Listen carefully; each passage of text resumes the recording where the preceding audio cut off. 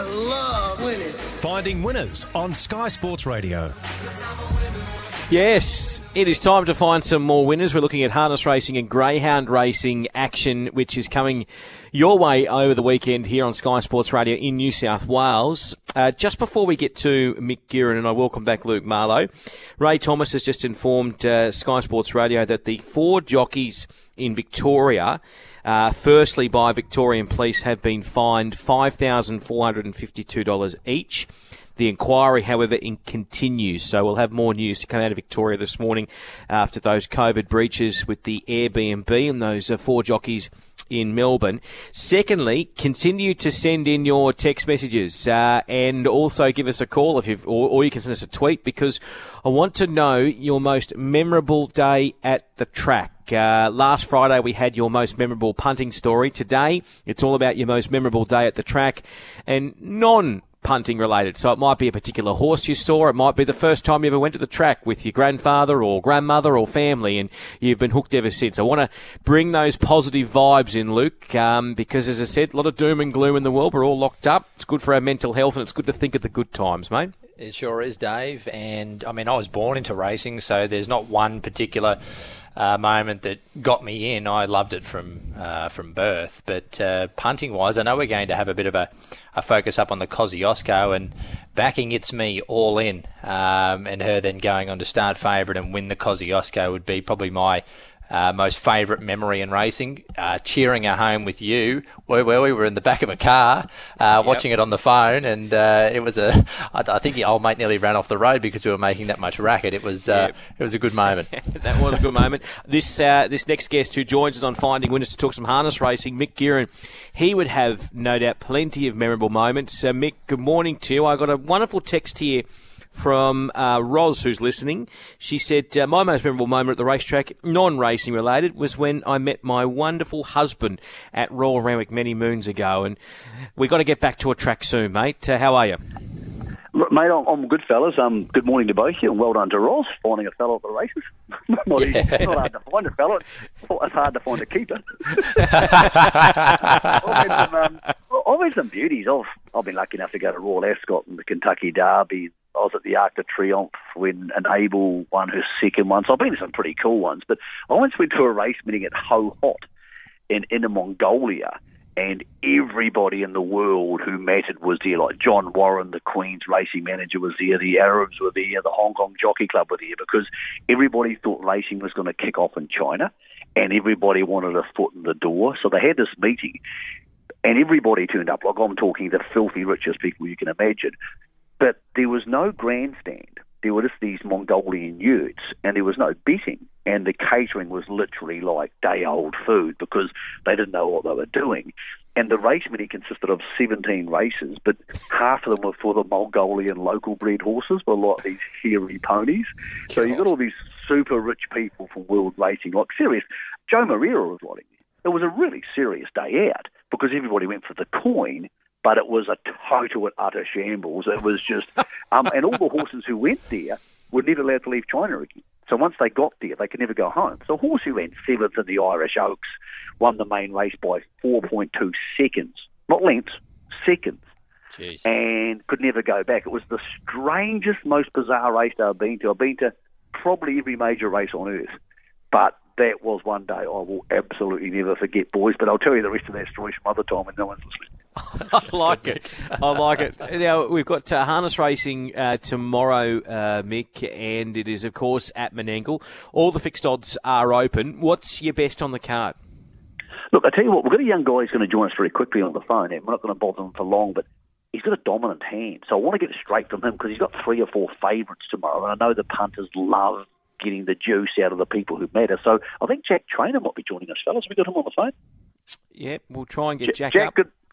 Good morning, Jack. You're talking to Mick. Obviously, Dave and Luke and the boys want a winner. So, Jack, you get a dominant card for us tomorrow. What's your best 2 chances at Menangle for the punters who, Jack, are bored at home? Hey guys, obviously with a good crew here, so good to hear from you all. But I've got a pretty good team in tomorrow, Mick. Like you said, nothing too special in the way of prices, but I think Spirit of Anzac, number race 5, number 4 should be too hard to beat in that. And I also like my mare, race 7, number 9, Platinum Revolution. But the Tab, unfortunately, have thought the same way as us and haven't given us much to work with. Now, Jack, when you have a horse like Spirit of Anzac who's come across from New Zealand and he had plenty of out over there, how do you identify talent like him to bring to Menangle? Or do people just ring you and say, hey, Jackie boy, do you want this horse? Yeah, so a horse like him, Mick, I'm quite lucky at the moment. I've got a guy called Brendan Micallef who runs BP and Bloodstock, who's a big part of my stable at the moment. I probably have 7 or 8 horses for him at any one time.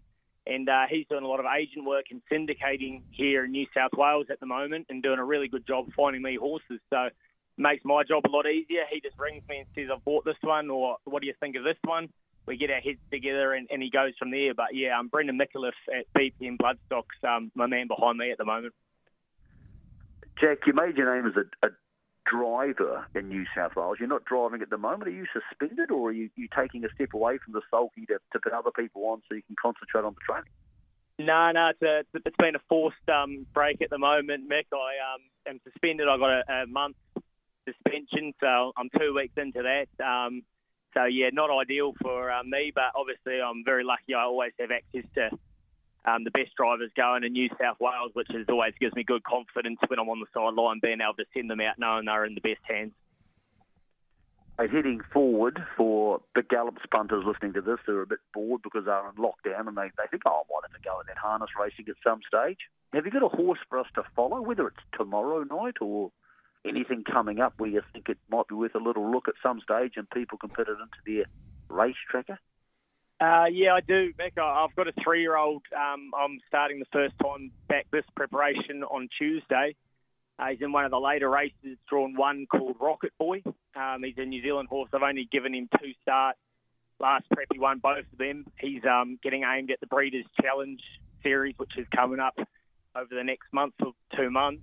And, yeah, I think he's got a really bright future over here. He's obviously going to be up against his biggest test to date in the Breeders' Challenge with some good horses like Tasty Delight and so. But, yeah, I think he's a really nice horse and probably put him up there for one of the best horses in my barn at the moment. Well, Jack, the boys are asking everybody for their best day at the races story. It may not be a winner. It may not be the punt. It might just be a day you enjoyed. What would be your or one of your most memorable days or nights at the racetrack?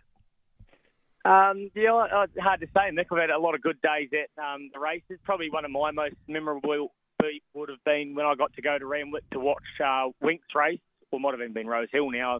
The rest of the night it got a bit blurry, but it was good being on the other side of the fence.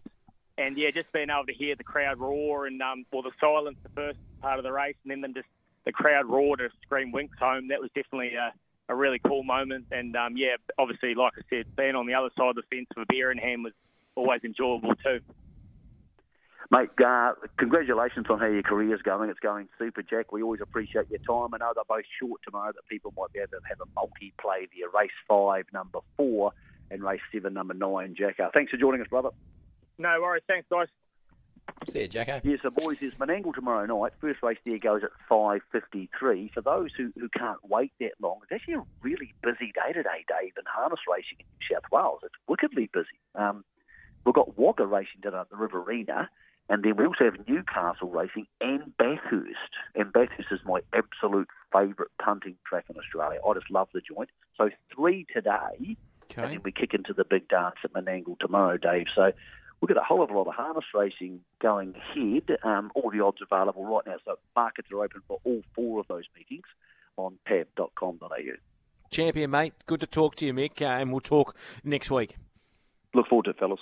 Mick Guerin there on finding winners. Let's get to Matt Jackson now, Lukey, because we've got greyhound racing tomorrow and we've got a big night ahead. G'day, Matt. Yeah, good morning to you, Dave and Luke. How are you guys going?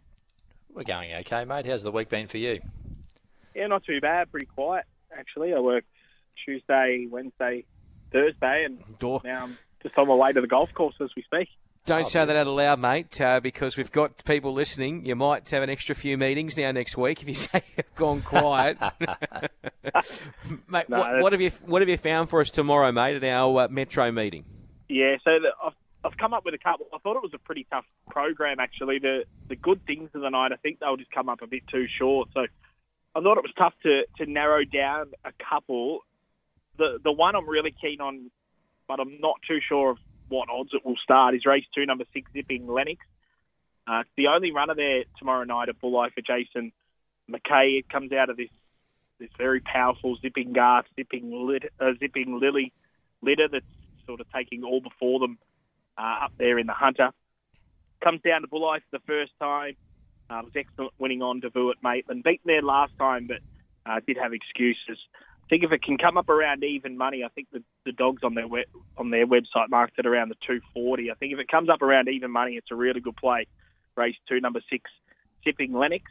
And the other one I'm half keen on, but I just think it'll start a nice price, is race 4, number 3, Good Odds Cash. Takes on Wow. Wow was very impressive winning at Bulli on Wednesday night. Just got the box draw advantage, possesses really good speed.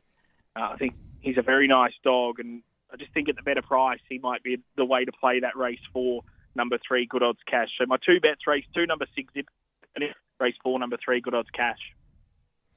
Beautiful, mate. What about a quaddie? Yeah, I thought the quaddie, there's a couple of very skinny legs, but the other two seem quite wide. So I'm going very skinny. I'm going to play 2 anchor legs. One of those is the first, Aston Barak. Has been very impressive in his career thus far. He's won 9 of his 16 starts. He was excellent winning on Wednesday night, and I think he looks hard to beat. I actually think it's a drop in grade from what he contested 2 nights ago to what he goes up against tomorrow night, and I think he's the one to beat for sure. Race 5, number 7, Aston Barak. I'm going to take him one out. Race 6, it's a very wide open race. I think outside of Meat Pie Hero, you can make a case for all the other runners. I am with Super Estrella. I just think she's a star at this 590, 600 metre range. She draws well. I think she's going to get the perfect trail in the race. And if she doesn't find any trouble, which she has done a couple of times when she's been beaten recently, I think she'll be too good for them. Number 2, Super Estrella. Sound of Silence is going really well. Him and Super Estrella, they've met 6 times in the last month. Super Estrella's got a 4-2 record. Stanley Road.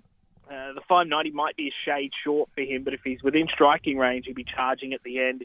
Chrissy Banner beat both Sound of Silence and Super Estrella at Richmond a couple of weeks ago, and Explosive Venom's in flying form as well. So I think outside of Meat Pie Hero, if we take the rest of them in the quaddie, just to be safe, 2-7-1-8-4 in the second leg. Beautiful. Third leg?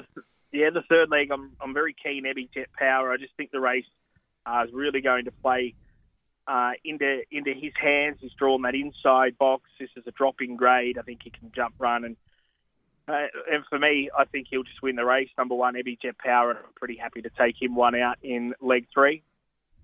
And then the final leg, the Masters, we see the return of Good Odds Serrata, the $1 million chase winner. I'm not sure he'll get it all his own way. Top of Phoenix was really good at Dapto last night, showing good speed.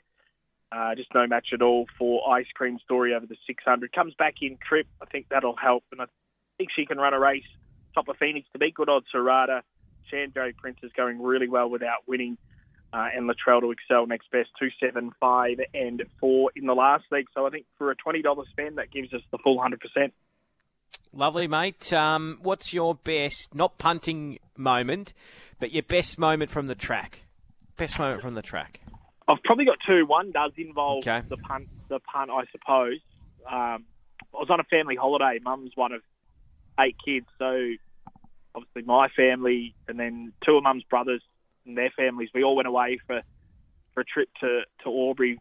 I think I was only 12, I think, at the time, and we went out to the Albury Dogs. It was this little non-tab meeting, 10 races. I think the biggest field was 6. And my uncle goes, righto, boys, pick a dog in each race. We'll put $10 on it. Whatever you win, you can split the winnings at the end of the day. And there was three of us boys. I was 12. My cousin was 11. The other cousin, I think he was 9. So we're like, nah, we'll take trifectas. Anyway, so we picked the dog each in every race. We got every single trifecta for the day, but we lost money. We were the only people there that were putting on trifectas. So we actually lost money. How good, mate. That's my little punting story, but without question, my favourite memory of the racetrack was when Black Caviar won the William Reid. I think it was her last run in Victoria, start 24, and I was fortunate enough to be up working alongside Greg Miles that night, and I just remember the anticipation started from, I think I arrived on track at about 4 o'clock, and then the crowd started coming in from 5 p.m. onwards, and just you could just feel the crowd and the anticipation just build from early in the night. I think the race prior was at 9 p.m. and then they had an hour build-up, turned all the lights off. Obviously, Darryl Braithwaite, as he always does, came in, sang horses, and then all the horses came onto the track for the William Reid, and then Black Caviar came out by herself. Wow. It was like a prize fighter entering the ring for a world championship bout. It was incredible, and then you could just feel the emotion throughout the race, and then post-race, just the excitement of the crowd was incredible. And I don't think I'll ever experience anything like that again.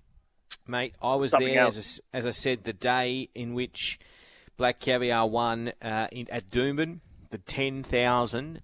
I've never been to a racetrack like it. And for those that have been to Doomben, it's not big. It's not a big racetrack. It's not like an Eagle Farm, but the way the crowd was that day. And I remember I was with a few old blokes as well, and they said that, this is the closest you'll get to what it was like back in the day when, the whole of cities would just stop and go to the races, like we see those old photos of Royal Randwick. Matt, you have a good weekend, and good luck tomorrow night.